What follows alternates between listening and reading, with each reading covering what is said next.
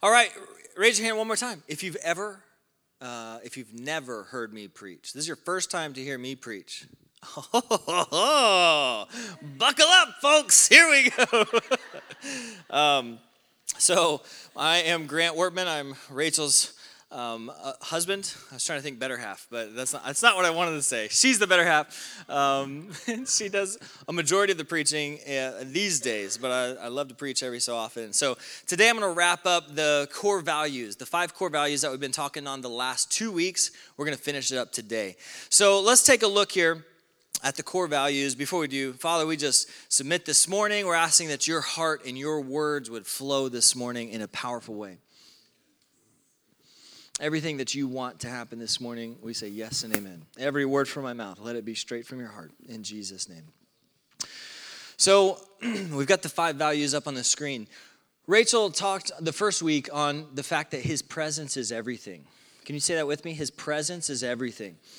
And basically what that means is his presence is everything. We are wasting our time if his presence doesn't show up. If we can't encounter him, if we can't meet with him, with the living God who speaks and who shows up and who heals and who breaks through, if we can't have that, then forget it, man. And we're wasting our time. His presence is all that matters in our life, and that's what we're going for. So that's the first and maybe the most important value of our church, is that we are here for him, to meet with him. And I'm reminded of whenever Moses was getting sent out, the Lord was like, I'm done with you guys. Get out there. You're going to have plenty of provision, but go. And Moses says, no, God, if you don't come with me, I'm not going.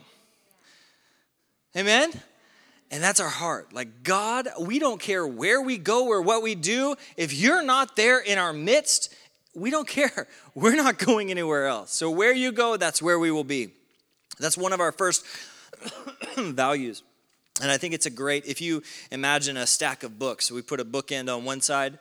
I think that's the perfect bookend on one side. The second one, Brandon preached about these next 2 last week. He said, we do what we say and we are family. So we do what we say. What that means is that we are authentic. We are honest. We are true to our word. And we need you guys to do the same. You to be true to our word. Not just us up here, but the body of believers in this house. We do what we say. So if you say, I love Jesus, then we want you to love Jesus. Amen? If you say, I love the word of God, then we want you to read the word of God and know what it says and fall in love with the word of God. If you say, oh yeah, God heals, then we want you engaged in seeing God heal people. If you get it. Do what you say. That's what we're going for. The third one is we are family. This is so important because the entire kingdom of God is family. It's like the whole point of everything. The whole reason Jesus came was to bring you into God's family. God's like, I've got the most amazing family. Come with me. And all of life is pointing people towards coming into the family of God. God wants you there at the table with him, enjoying him, being fed by him, listening to him, having a real relationship with him like a family. And he wants you not just with him, but with the rest of his kids as well as a part of the family, which is one of the reasons you're here this morning, because you're obeying the word of the Lord by meeting together as a body of believers and becoming family. And maybe some of you don't want to be in the room today. And I hear that. And sometimes I don't want to be in the room, but I do what I say and I obey what the Lord says. And he says, be a part of family. So by golly, I'm going to get myself into family. Amen? If you want to be more a part of family, come join these groups that Brandon was just talking about just now. What an amazing opportunity to build deep family is to be a part of those. And then today I get to wrap it up with the last 2. So number 4 is we have fun. And number 5 is we don't quit. All right, so say we have fun. What in the world is that doing on the list? You're like, Grant, this is church. And at church, we are serious. We're real serious up in here, and you need to pray hard and get on your knees and get that callus on your knees. We don't have no fun on this church, okay?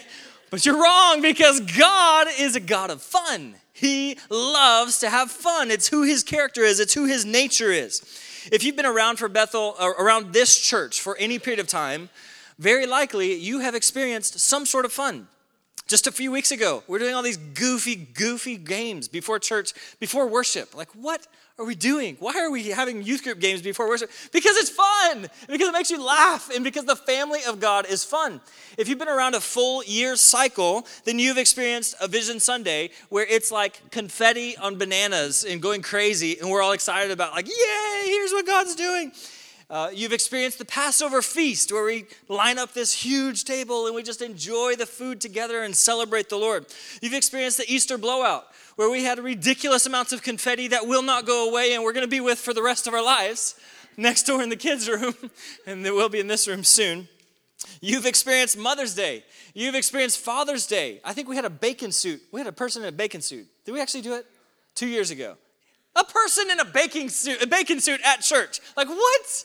But it's because family is fun and God's heart is fun, and that's what we want. Summer fun. We do constant stuff throughout the summer. We capped it off by the end of the year by renting the pool party, renting Early Wine Pool. Who was there with us that day? Awesome. Super fun. And then we had our Bethel Christmas party. At Segways at church and inflatables, like, what? This is fun stuff. Christmas, volunteer parties, countless games, snacks. Why? Because it's the heart and the character and the nature of God. Because God is fun. Did you know in the Bible, don't put it up yet. Too late. 97, at least 97 parties communicated about in the Bible. And Jesus, in the Gospels, it talks about at least 44 parties. You're like, Jesus, you only did ministry for 3 years. How many parties is that a year? That's like 14 a year, at least, right? Jesus was constantly at a party. But it's who God created his culture to be. Like, Jesus was the party monster. Like, obviously, he turned water into wine. Like, he walks in the door and everybody's like, oh, Jesus is here. Let's start the party. Because he's a fun guy. And that's who God is. One of Jesus' most powerful invitational messages about the kingdom of God, about the heart of God, was fully centered around a party. Where it's like, come on, guys, there's a wedding feast. Go out and invite all my friends. And the friends are like, I got to get my hair cut. I'm a little busy. Can't make it right now. And so they come back and they tell the master. And the master's like, this party's going to be the most insane party of all time. We need to get everybody in the doors. So go find everybody else. Go invite the whole city. And they run out. They rush out. They invite the city. They come back. And it's still not full. And so the master says, go find anybody living and get them in that room because it's going to be amazing. That's God's heart for his family and for his family to enjoy him together. Amen? Another one of Jesus' most powerful messages was about the parable of the prodigal son who spoiled his dad's inheritance and he went off and he ended up in the ditch and then he comes back. And as soon as he comes back, what does God teach us about the father heart? That he loves to party with his children and invite them into the family when we come back into him.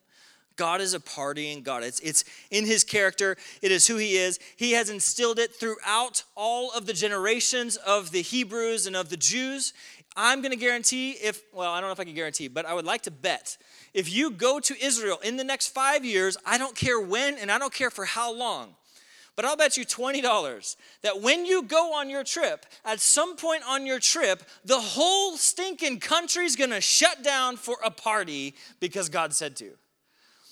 We were there just for 10 days, 14 days, something like that. And it seemed like every time we went anywhere, the whole place shut down again for another party. And they're like, oh, sorry, our tour guide can't make it this time because he's partying again because God said to party. It's who God is, okay? So that's why we invest so much time and energy in having fun as a family. Because I believe that as we invest in having fun together, we build deeper, lifelong relationships in the family of God, in the kingdom of God. And that's how God is. Rachel, the other night, a couple nights ago, she was on Instagram. And she was like, Grant, oh my gosh, look at this. And she pulls up this video. And it's of this kid that is having his bar mitzvah. So he's 13 years old. Is his name Johnny? Yeah, Johnny. Guys, the most insane party you've ever seen in your whole life. Like, mind-boggling, must have cost hundreds of thousands of dollars. And it was for his bar mitzvah. Why? Because God instilled in his people that having parties in the family of God is extremely important, and it'll change your life. Amen? All right, so that's why we party. The second part of having fun is that you personally, we want you to understand that God is a fun God. So yes, you can do that by coming to events. But also in your personal relationship with the Father, we want you to find the character of God, that he's a fun person, okay? If you don't feel like you believe that God's a fun person, I want to challenge you to stop this whole week and ask him questions. Ask him to tell you jokes. Tell him jokes. Tell him things that you think are funny. Get into his mind because he is hysterical. He's a hilarious person. If you will press into that side of it, he wants to reveal that to you. And oftentimes, laughter is the best medicine. So oftentimes, if you're in a painful, difficult place and you're pressing into God, sometimes he will use humor to bring healing and life into your soul. But if you don't believe that that's who he is, if you think that God is only in this one box that is the serious box, and we'll put God over here in this box, well, he's going to get up and leave that box real quick. And you're going to have to find him in a different box, which sometimes is the fun box. Amen? So I want to challenge you, find God as a fun person. All right, next is our fifth and final value, which is we don't quit. Say it with me. We don't quit. The whole sermon's about we don't quit. So cool. Thanks for coming today, guys. Y'all have an awesome day. It's been great to see you. I won't settle. Okay, well, like the heart's the same. Quit, settle. Somebody look it up. You'll find the same words in there. Okay, so we don't settle. I can do this. We don't settle.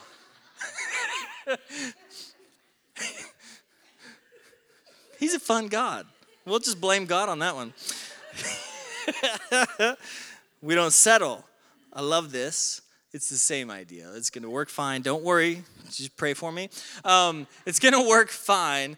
We don't settle because... Okay, close your eyes. Enough of this nonsense. I want you to visualize a bulldog.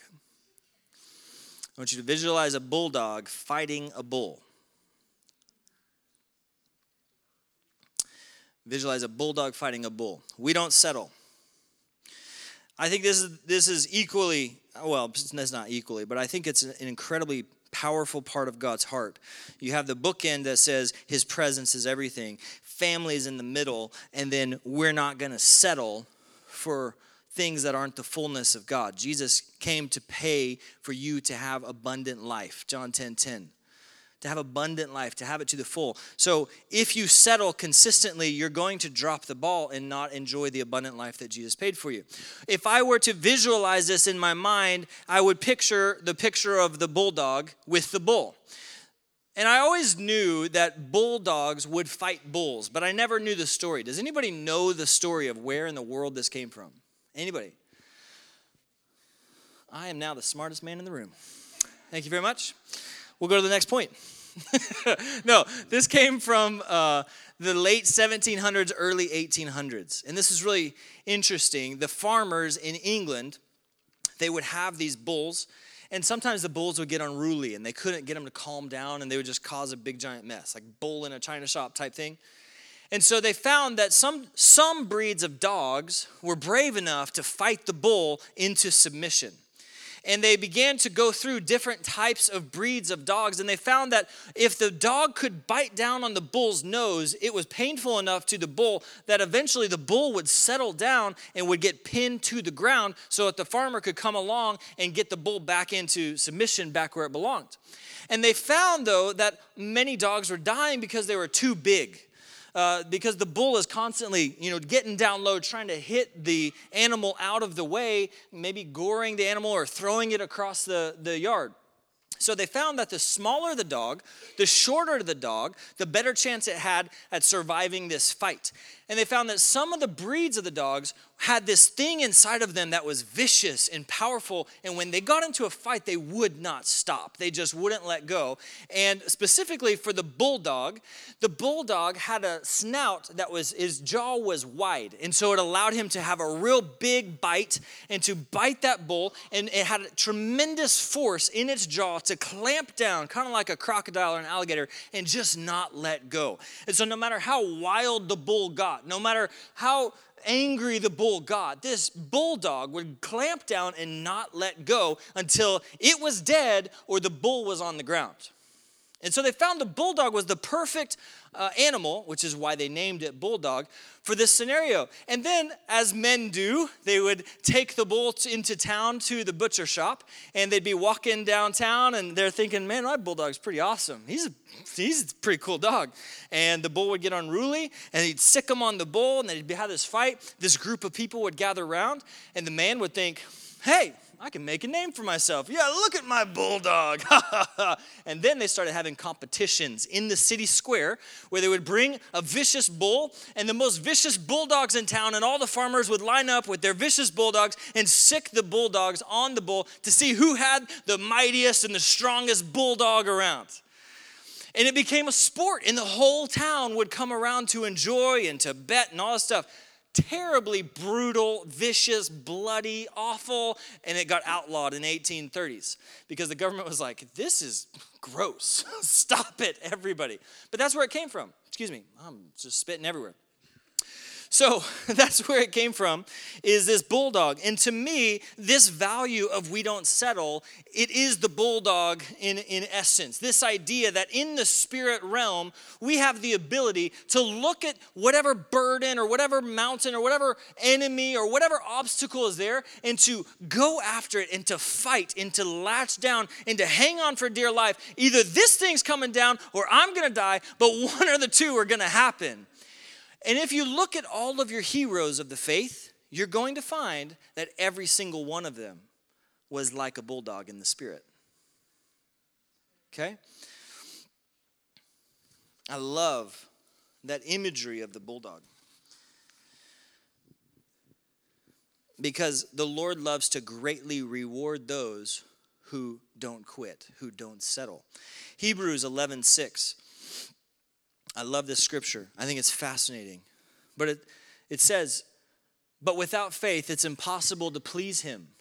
For he who comes to God must believe that he is, and that he is the rewarder of those who diligently seek him. 2 parts. Do you want to please God?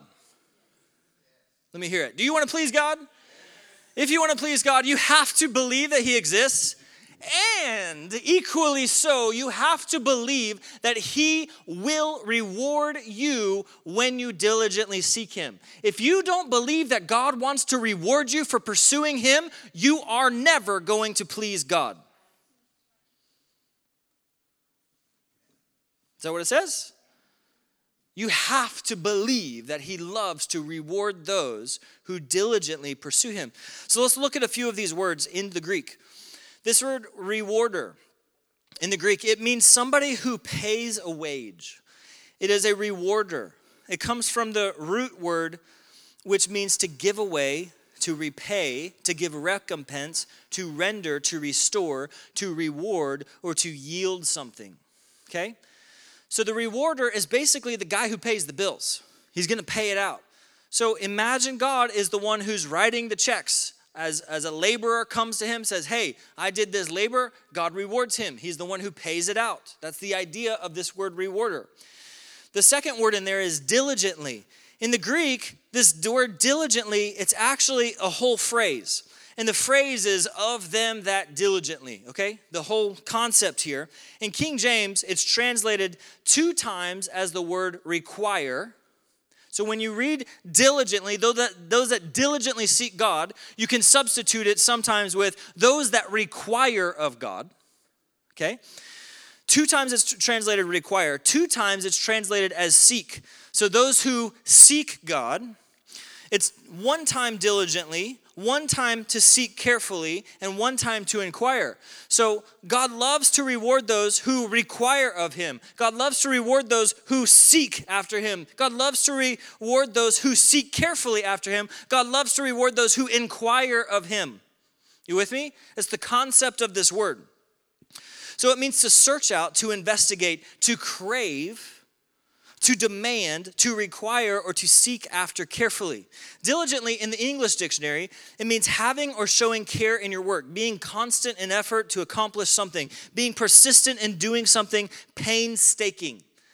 So get this, the Bible says that you won't make God happy until you crave, you search out, you investigate him and his ways, and then you go and demand that he rewards you for doing so.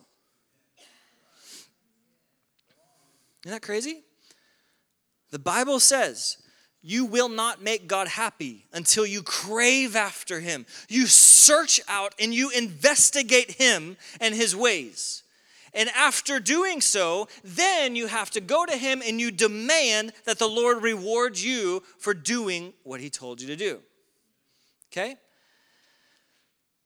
Now, if you are somebody who settles,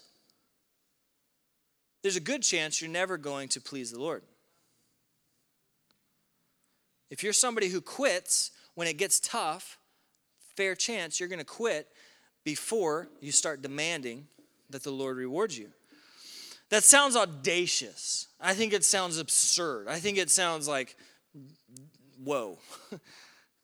And if it wasn't so clearly written in the scriptures, I would push back for sure. But the Bible is extremely clear about this stance. Hebrews 4:16.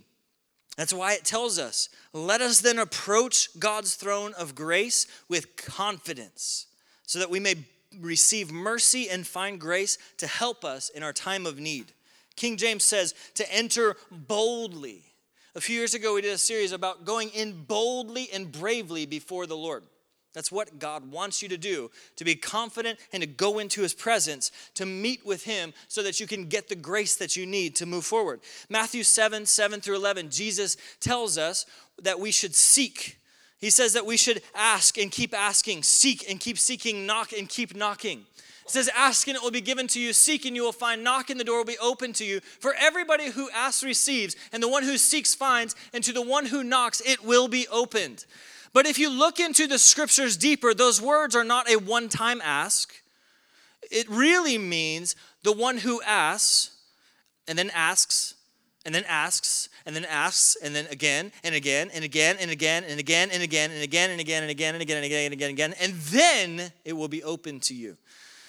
The one who seeks and continues to seek and continues to seek and continues to seek and continues over and over and over and over, and you seek and seek and seek, and then it's opened up for you. And the one who knocks, you don't knock once in the kingdom of God. God wants you to knock and then keep knocking, and don't stop knocking. Keep knocking until finally the door opens up. That is his character. That's how he set this up. So if you are one who settles and you do this and you stop, your door has not opened for you. Your reward is still on the other side of the door. Jesus expresses it again in Luke 18, verses 1-8. He talks about this parable of the persistent widow. And he says, this lady, she had injustice done to her. She was wronged. And she goes to the wicked judge. And she says, Judge, please, injustice has been done. I need you to serve justice to me. And this wicked judge brushes her off. He's too busy for her. He goes on about his day. But the next day, he's walking to his work. And she comes out again. Judge, please stop. Listen, I know you're busy. Just give me a second. Injustice has been done. Lady, get out of my way. And he moves her aside. And then the next day, she shows up again. Sir, please. And he pushes her aside, and she grabs his leg. And she says, no, sir, injustice has been done. You are the giver of justice. Give me justice. And he kicks her off and he moves on. The next day, she comes back. And the Bible says, Jesus himself says, that wicked judge ends up giving her justice because she just wouldn't quit. And then he says, how much more so does your Father in heaven love to give good gifts to those who ask? And keep asking, and keep asking, and keep asking, and keep asking, and keep asking, and keep asking, keep asking, and keep asking, and keep asking, and keep asking, and keep asking, and keep asking, and then the breakthrough comes. Amen?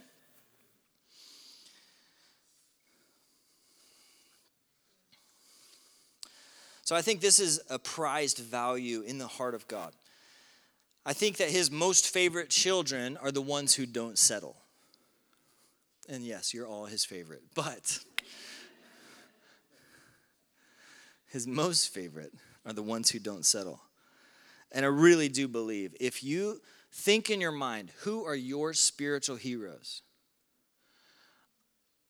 I'm not a betting man. I've never bet in my life, but I'll bet you again.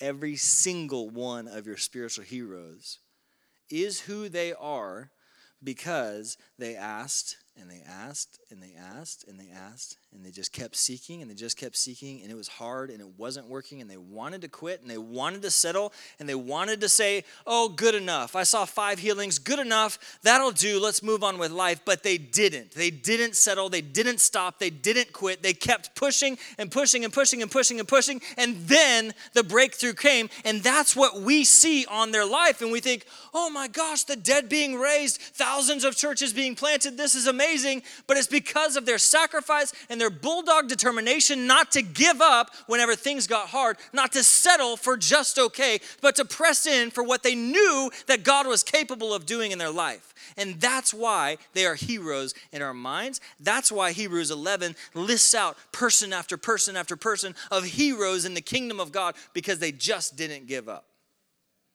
Amen? So this church was put on the earth to accomplish great things for the kingdom of God. And we recognize it's not going to come easily. And if we settle, then we forfeit. And the enemy would love nothing more than for this body to say, you know what? Church is good enough. You know what? We have enough level of his presence. You know what? We've seen enough healings for the year. That's fine. But we are called to not settle, to press in hard and to never quit until he shows up and he does what we know he's capable of. In some ways, it's like the coin game. You go to Chuck E. Cheese, or I don't know if you go to a casino. I don't know if they have them there. But you know the little coin game where there's this huge pile of coins right on the edge of falling off? And sometimes there's a big stack right there, just on the edge. Let's pretend that there's a gold bar just right on the edge. It's about to fall off, and the little machine just goes back and forth, and you put a coin in. Most people put 3 or 4 coins in. It moves a couple things just a tiny bit, but nothing happens. They walk away. We are called to be the people who have a limitless supply of coins, and we just stick it in the machine until that thing is so full that the riches come falling out. There's this game called Thin Ice. Raise your hand if you ever played this game. Yeah, I see you. I see you. Anybody else? Okay, I see you. This is a great game when I was a kid. Thin Ice, you take a tissue paper and you put it on the ring on the top. And then you take these marbles, and if you really want it to be hard, you get the marble a little bit wet. And you pick up the tongs and you put the marble on, and if it falls through, you lose. Whoever makes it fall through, they lose. But in the kingdom of God, it's opposite. I believe that if we were to go into the heavenlies right now, this will get pretty weird, but if you could close your eyes and we could go walk around the outskirts of the world in the heavenlies, I genuinely believe as we walked around in the heavenlies, you would see piles of riches across the whole globe. You would walk up in this beautiful field, and all of a sudden there's a pile of eyeballs, and you're like, what the heck? Like, what is this? And you have to look at the angel, and they explain to you, oh, somebody was pressing in, but they didn't press in long enough. And then you go over to the next one, and there's a pile of riches, and there's a pile of arms, and there's body parts for healing, and all these crazy things, piles of things, inheritances in the kingdom of God. And every time somebody would press in to add another one onto the pile, that layer between heaven and earth got thinner and thinner and thinner and thinner. But for those people who pressed in and then quit, and the Lord's like, don't quit now. You're one drop away from this breakthrough coming down onto the earth.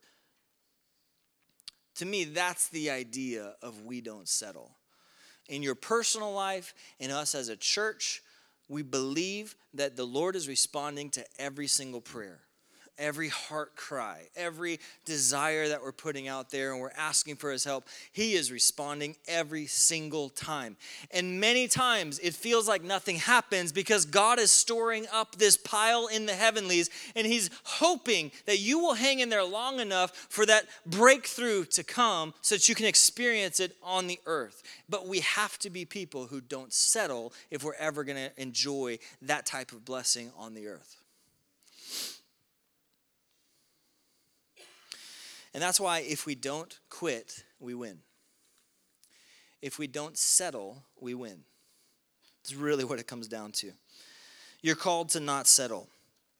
What are the things in your life that you have settled on? Obviously, don't share those here or now, but I would love for you to think this through. Lord, open my heart. I'm an open book. Show me what are the things in the kingdom of God that I've settled on.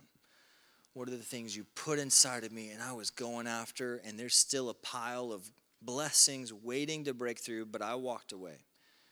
And I have good news. Your pile is still there. It's waiting for you to go back to it and to begin pressing in again to the point of breakthrough. So let's just recap the 5 values one more time. His presence is everything to us. We are a people who do what we say. We're authentic and genuine, and we truly do the things that we say. We are family because we're a part of God's family, and he's commanded us to be family here on the earth, and so we will commit to be family together, whether it's the perfect fit or not. We are family. We're going to have fun because God is fun, and life is freaking hard. So we need to have fun together. And number 5, we don't settle. Because that's how the kingdom of God is set up, for us to press in and to not quit and to not settle. So this is a declaration of who this house is, but this is also an invitation for you. If you call this house your home, or if you're feeling like the Lord's pulling you in, we need you. Genuinely, we need you to embrace these values and to link arms with us to see this household established the way that the Father has laid it out for us to be established. We need you to embrace his presence. When we worship together, we need you to not just come and spectate, but to pour out your praises to him and to draw his presence in. We need you to do what you say. And if you say you love the Lord, then Monday, Tuesday, Wednesday, Thursday, Friday, Saturday, Sunday, we need you to love the Lord genuinely with all of your life. If you're a part of this family, we need you to build deeper family relationships in this house. And sometimes that's not easy. I get it. We're busy. Things happen. Sometimes you get frustrated with people and it's just easier not to. Yes, I know. It's much easier not to. But that's not what God called us to do. It's not what he called you to do. If this is where the Lord's calling you, we need you to invest into family and to let those relationships go deep. We need you to come and have fun and to smile and to laugh and to enjoy God together and his presence together. And lastly, we need you to never, ever, ever settle and not to ever let us settle too. Amen? So if you can't, just stand up with me. Just put your hands out like you're receiving a beach ball.